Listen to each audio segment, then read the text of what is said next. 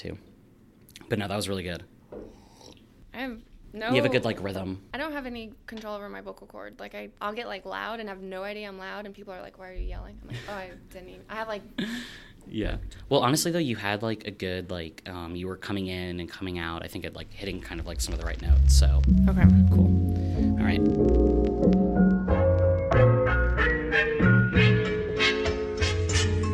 Hey yo.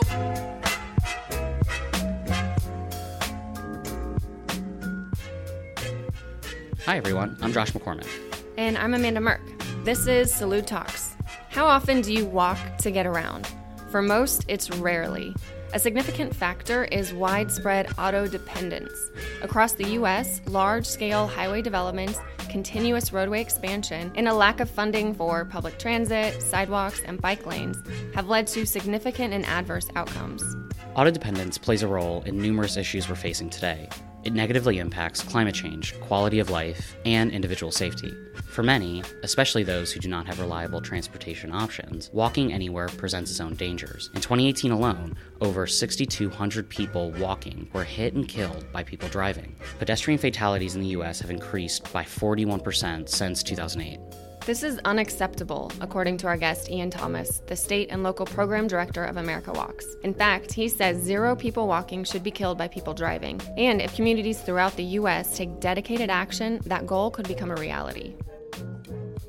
Ian, thank you so much for joining us. You're welcome. I'm pleased to be here. So why don't we just jump in? Ian, can you provide a little bit of background on auto dependence and how that kind of dependence translates into potential dangers people can face walking? Yeah, I work with America Walks, and we're a national education and advocacy organization focused on encouraging people to walk, but also, and really more specifically, designing and building walkable communities. And the reason we need to do this is that over the last 50 to 70 years or so, our communities have really transformed in not a good way. And whereas walking was easy and safe and enjoyable and a really viable mode of transportation for many people, at the beginning of the last century, the way that communities have been transformed with the ascendancy of the automobile has made them very unsafe and indeed hostile to pedestrians. And many people in most communities all across the United States are virtually condemned to have to do most of their journeys by car, partly because it's unsafe to walk, but also because the way that land use planning has proceeded, the typical distances people need to travel are too great. So you mentioned the decisions that we've made over the past 50 to 70 years have kind of created these hostile environments now. And one thing I'm really interested in is who made these decisions? Where did the funding come from? And why is that still the status quo? Briefly, I would say that federal government really made a lot of the decisions that pushed this forward, but there was huge external lobbying from the burgeoning automobile industry, the road building industry, all of the sort of subsidiary industries that have really, expanded as a result of the mass market of automobiles and their vision for seeing how that would happen. So I would say, a key point in time was the federal interstate highway bill that created the interstate highway system, allocated enormous amounts of money, and essentially a perpetual treadmill of very large funding allocations, the Federal Transportation Bill, which is renewed every 5 years, to build a rapid highway connection between cities. And in many ways, I think that was a decent piece of policy, and it was certainly very popular. It allows people to move, rapidly in private automobiles between cities. Where I think things went wrong, which was almost immediately, is that the exact same designs of multi-lane roads, specifically designed to move vehicles quickly as possible with as little interruption, and only that one mode of transportation, were then inserted into cities as well. And if those highways had kind of terminated at city limits or where development started, denser development, and there was a phasing of the kind of transportation options that people had into the city, then I think we wouldn't be, having to campaign for walkable communities. But what actually happened is that all across the country, roads within cities were widened, were designed specifically to increase those traffic volumes, increase traffic speeds. Public transportation was actually shut down to enable this to happen. And that was the private car companies and so on that did that to sort of pave the way, literally, for a very car-dominated transportation culture in these cities. And it's amazing to me that it wasn't really until the 90s, as far as I'm aware, that anybody started, apart from maybe Jane Jacobs and one or two other people, started speaking up and saying, hold on, this is not really serving us very well. Right, yeah. And so auto manufacturers came in and they bought up and paved over transit. They came in and bought up streetcar and up cities all over the country. And at the same time, the federal government is paving these highways and then taking those highway design standards and applying them to cities. So is that what the 75th percentile, can you kind of explain what that is and why that's good or not good? I think it's the 85th percentile speed policy or practice that you're referring to.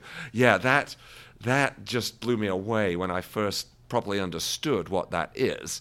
So for anybody out there who's not familiar with the 85th percentile rule, this is a rule that traffic engineers use for setting the speed limit on roads in cities, because generally the national the highways have, the interstates have a sort of a national speed limit set. So the way they do this, let me start actually by saying the way I would do it if I was in charge of things. If we want to decide how fast vehicles should go on a particular road, whether it's a new road that's going to be built or one where we just want to make a decision about how fast we want them to go, I would want to look at the number of pedestrians and bicyclists using the road and the ones that might do so in the future. Look at the land uses adjacent to the road. Are there are there schools? Are there, residences, shops? Are there a lot of driveways? Are there a lot of turning movements? Is there a lot going on? If there's a lot going on, then the speed limit should be low and the speed should be low. If it's an open highway through rural or agricultural land, then fair enough to let the vehicles go fast, because the safety issue is likely to be better taken care of by the fact that there's not all of these other uses of the road. It is just a highway for moving traffic. But in cities, you have all of these other uses. You have, lots of intersections. You have networks of roads. So you have people in different modes of transportation crossing and turning and interacting with each other. So it seems sensible to me that we should set low speed limits where if there's a car crash, it's not likely to be fatal. Particularly if a pedestrian is hit by a car, it's not likely to be fatal. And we know very well how to do that. There's some great data that shows that if a pedestrian's hit by a car at about 20 miles an hour, there's a very low chance that'll be a fatal collision, maybe less than 10%. But if they're hit by a car at 40 miles an hour, it's almost certain they'll be killed, up to 80 or 90%. So, and we know how to make sure that cars don't drive above a certain speed, and it's not really about setting the speed limit and putting the sign. It's really about designing the road so that drivers respond to that road at a particular speed. And if you design, wide, fast lanes and a visual field of view that is long and wide by having things set back from the road and dead straight, and no, islands or interference in the road, people are going to drive fast on those wide lanes. But if you narrow down the lanes, if you have windy roads, if you put in things like roundabouts and pedestrian refuges and pedestrian crossing interventions and so on, then people will drive a lot more slow. If you have the buildings closer to the street, if you have trees along the side of the street, or even a central median with trees, then all of these things calm traffic down, and drivers drive at a slower speed without even feeling burdened to do so, because it feels like the right speed. It's a problem to take a road that was built for 50 miles an hour and put up a 30 mile an hour speed limit, because people feel that this is wrong and they're going to exceed it. And then you have to, enforce that speed with police enforcement, which is very expensive and really is not a proper solution. So, therefore, as I come around to your actual question after all of that sort of preliminary, it is astonishing to me that the standard way of setting speed limits is to just design the road essentially to carry as much traffic as fast as possible, then to go out and measure how fast the traffic is traveling, and then set the speed limit to the speed at which 85% of the vehicles are traveling at or below that speed, and 15% are traveling above it. And that is based on an arcane piece of research from the 1950s, something called the Solomon Curve, which has been widely discredited in a lot of circles, or at least, if not discredited, has been stated as being inapplicable to the situation in which it's being used. And yet it has been so pervasive in traffic engineering circles, in training and in practice, and really only very recently, I think it was earlier this year, the National Highway Transportation Safety Board finally issued a public statement about the 85th percentile rule, really questioning it as whether it really is a good practice, or even maybe going a little further and criticizing it. So I think that that's a really good step, but we have to get city traffic engineers away from using the 85th percentile rule for setting speeds. Yeah, and are we seeing any anywhere? I mean, who has seeing this as like a discredited mode for design, and they're moving on and using other measures? Well, I'm not sure that I've talked to any transportation engineers that have ever said anything negative about the 85th percentile rule, but I haven't necessarily focused on that conversation. What I can say is that lots of traffic engineers, generally younger traffic engineers, often female traffic engineers, totally now see the fact that these roads in cities have multiple purposes, only one of which is moving vehicles from one place to another. They are also places for human exchange, for business to operate, for people to walk and bike and attend coffee shops, for children to use to walk to school, for blind people and people with physical disabilities to navigate their community. So many things going on, and a lot of these newer generation of traffic engineers do not want to design those roads the way that they always were in the past, and many of them are actively involved in movements to redesign existing roads with traffic calming and pedestrian amenities, and slow down the speed of traffic through that process.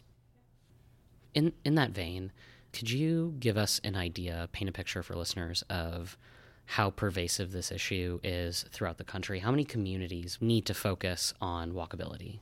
Well, it's really ubiquitous. It's really everywhere.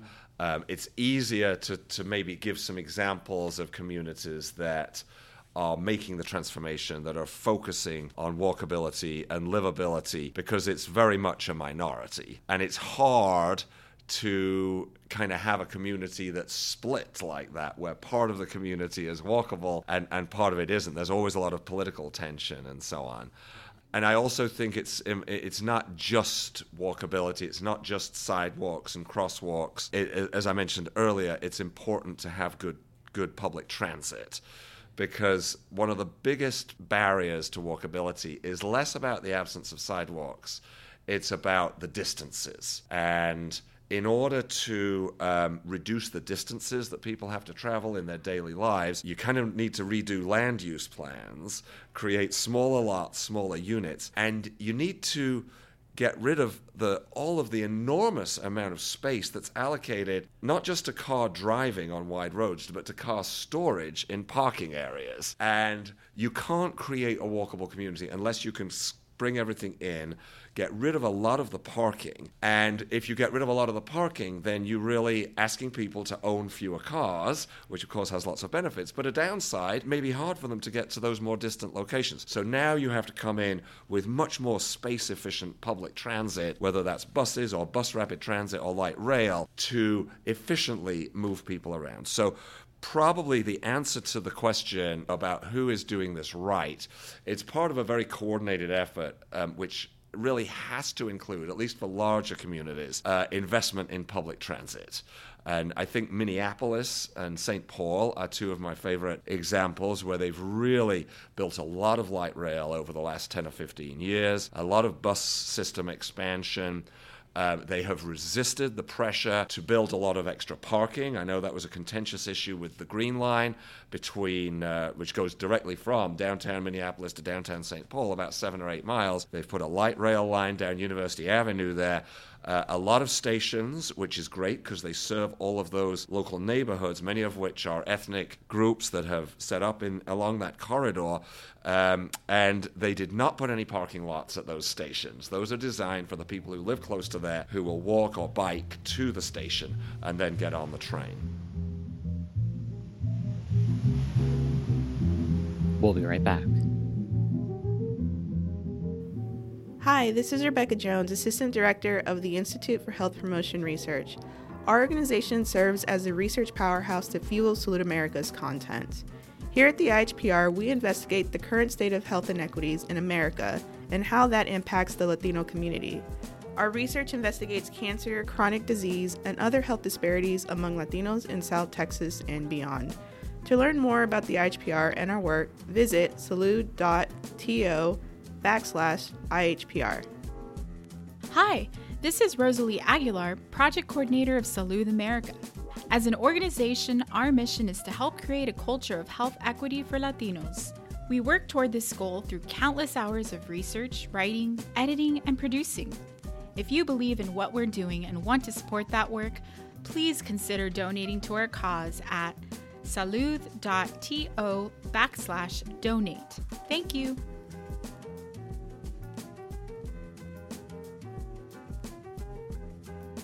For our listeners who maybe have never considered that speed limits, poor sidewalks are even an issue in their community, can you share some examples of how all of these issues that you're discussing can impact people's lives negatively, impact health outcomes, things like that?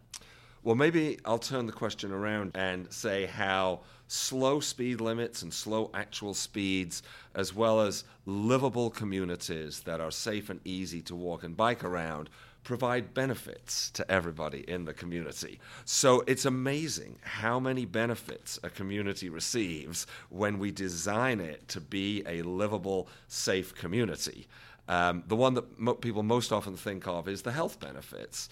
If we create, a safe community for walking and bicycling, the research shows clearly that people will walk and bike. If it's an enjoyable experience, people love to walk in particular.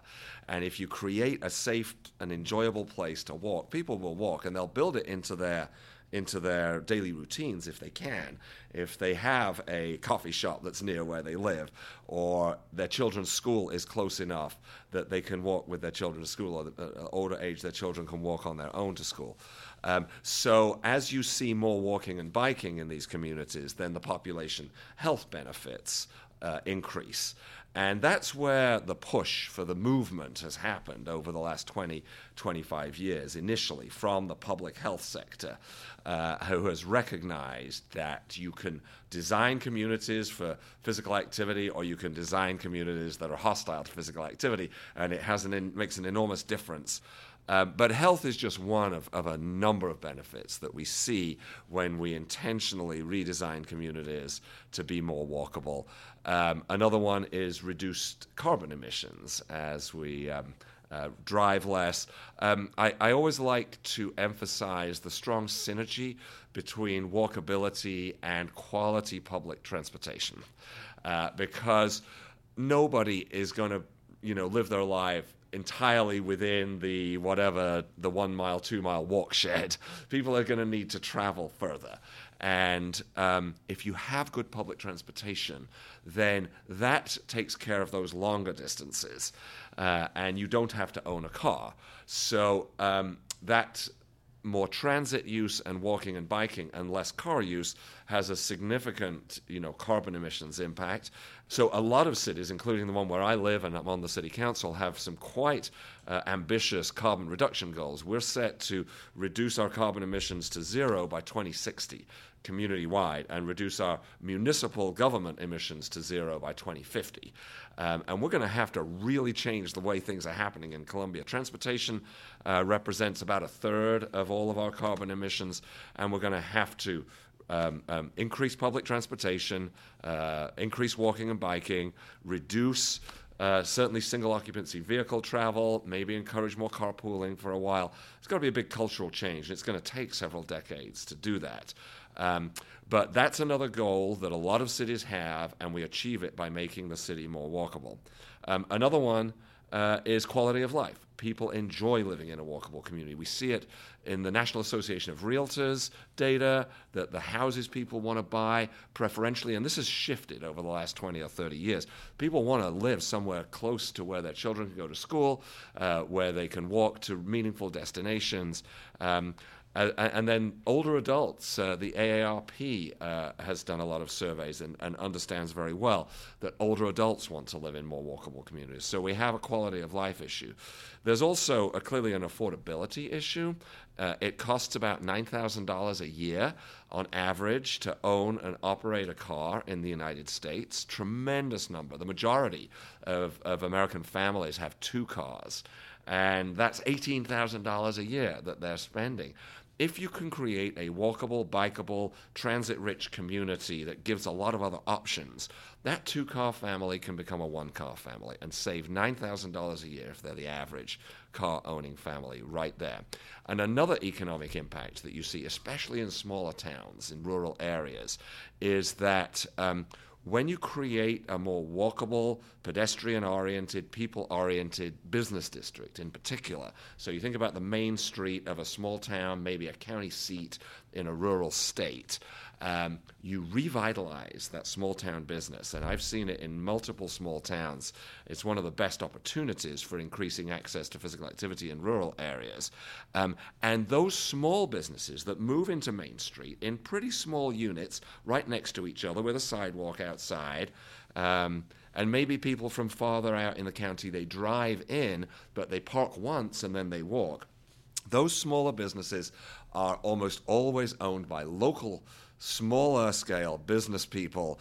The spending dollars are kept in the community and reinvested, whereas what you have in those communities and what you're sort of fighting against is bypasses that go around the downtown area or fast streets that go through the downtown area and make it kind of a ghost land.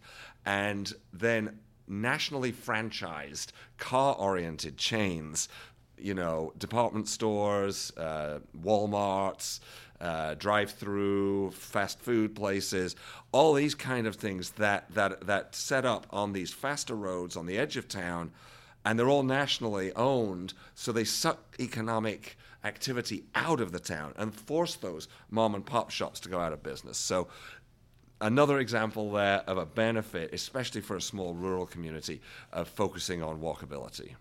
Yeah, there's so many places here in San Antonio that you cannot park once and walk and go to all the businesses. And I just imagine all that they're losing out on if I could, if my family could, just park once and then pop around to all over. But that's not the situation. This issue in all these communities that you've been able to see, does it impact certain groups, mainly underserved communities, more than others? Certainly the issue of pedestrian safety is a much more serious issue in what we call underserved communities. The issue of whether people walk more in low-income neighborhoods versus middle or high-income neighborhoods is a little more nuanced, but it is much less safe to walk in low-income communities, and there are a number of reasons for that. Historically, as the interstate highways were being forced into the cities, a very inappropriate move that we discussed earlier, they typically followed the path A of least resistance, where there was going to be less political opposition to our eminent domain process and people's homes and land being taken to ram a highway through. But then that was more the sort of general political process playing out. But then very intentionally, the highways were put through African-American neighborhoods in city after city after city. Painting a picture for listeners, these highways that run through these communities, it's almost like it's a giant wall that has weapons on all fronts. Is that probably fair to say? Yes, it is. It divides communities, and these highways are very often owned not by the city government, but by the State Department of Transportation. And state departments of transportation have a very embedded culture of not wanting to do community engagement, not wanting to really get public input, resisting public input. Now, I want to add that some departments of transportation, and again, the Minnesota DOT is probably the poster child for this, but I would also want to mention Oregon and Massachusetts, and there are others that are really transitioning to a more responsive set of policies and practices, listening to the community, holding public engagement sessions, and making changes, including slowing down traffic on these highways, putting in crosswalks, putting in roundabouts instead of signalized intersections, and generally making it a more multi-use transportation corridor, not just for moving the cars as quickly as possible. So there's a huge equity issue, and as walkable community advocates, pedestrian safety advocates, and particularly the burgeoning Vision Zero movement, which sets a goal of eliminating all traffic deaths and serious injuries on the roads within any given city that adopts the policy, have a strong equity component in their language, in all of the planning and implementation, acknowledging what's happened in the past and prioritizing improvements that help the people that have been most harmed in the past. Thank you again, Ian, for sharing how communities across the U.S. can move away from auto dependence, and for illustrating how auto dependence is counterproductive to environmental, economic, social, and health goals. To find out more about America Walks, visit americawalks.org or check out this episode's webpage at salud.to/Salud Talks. Salud Talks is produced by Rick Carrillo, Josh McCormick, and the media team at Salud America. It is executive produced by Dr. Amelie Ramirez. The music heard on this podcast is produced by Bonus Points. Find Salud America online at salud-america.org. Find us on all social platforms at Salud America to follow us on Facebook, Twitter, and Instagram. Check out our award-winning videos on our YouTube channel at salud.to/video. Be sure to subscribe to this podcast on Apple Podcasts, Spotify, SoundCloud, or wherever fine podcasts are downloaded. Thanks for listening, and, as always, we hope you enjoyed.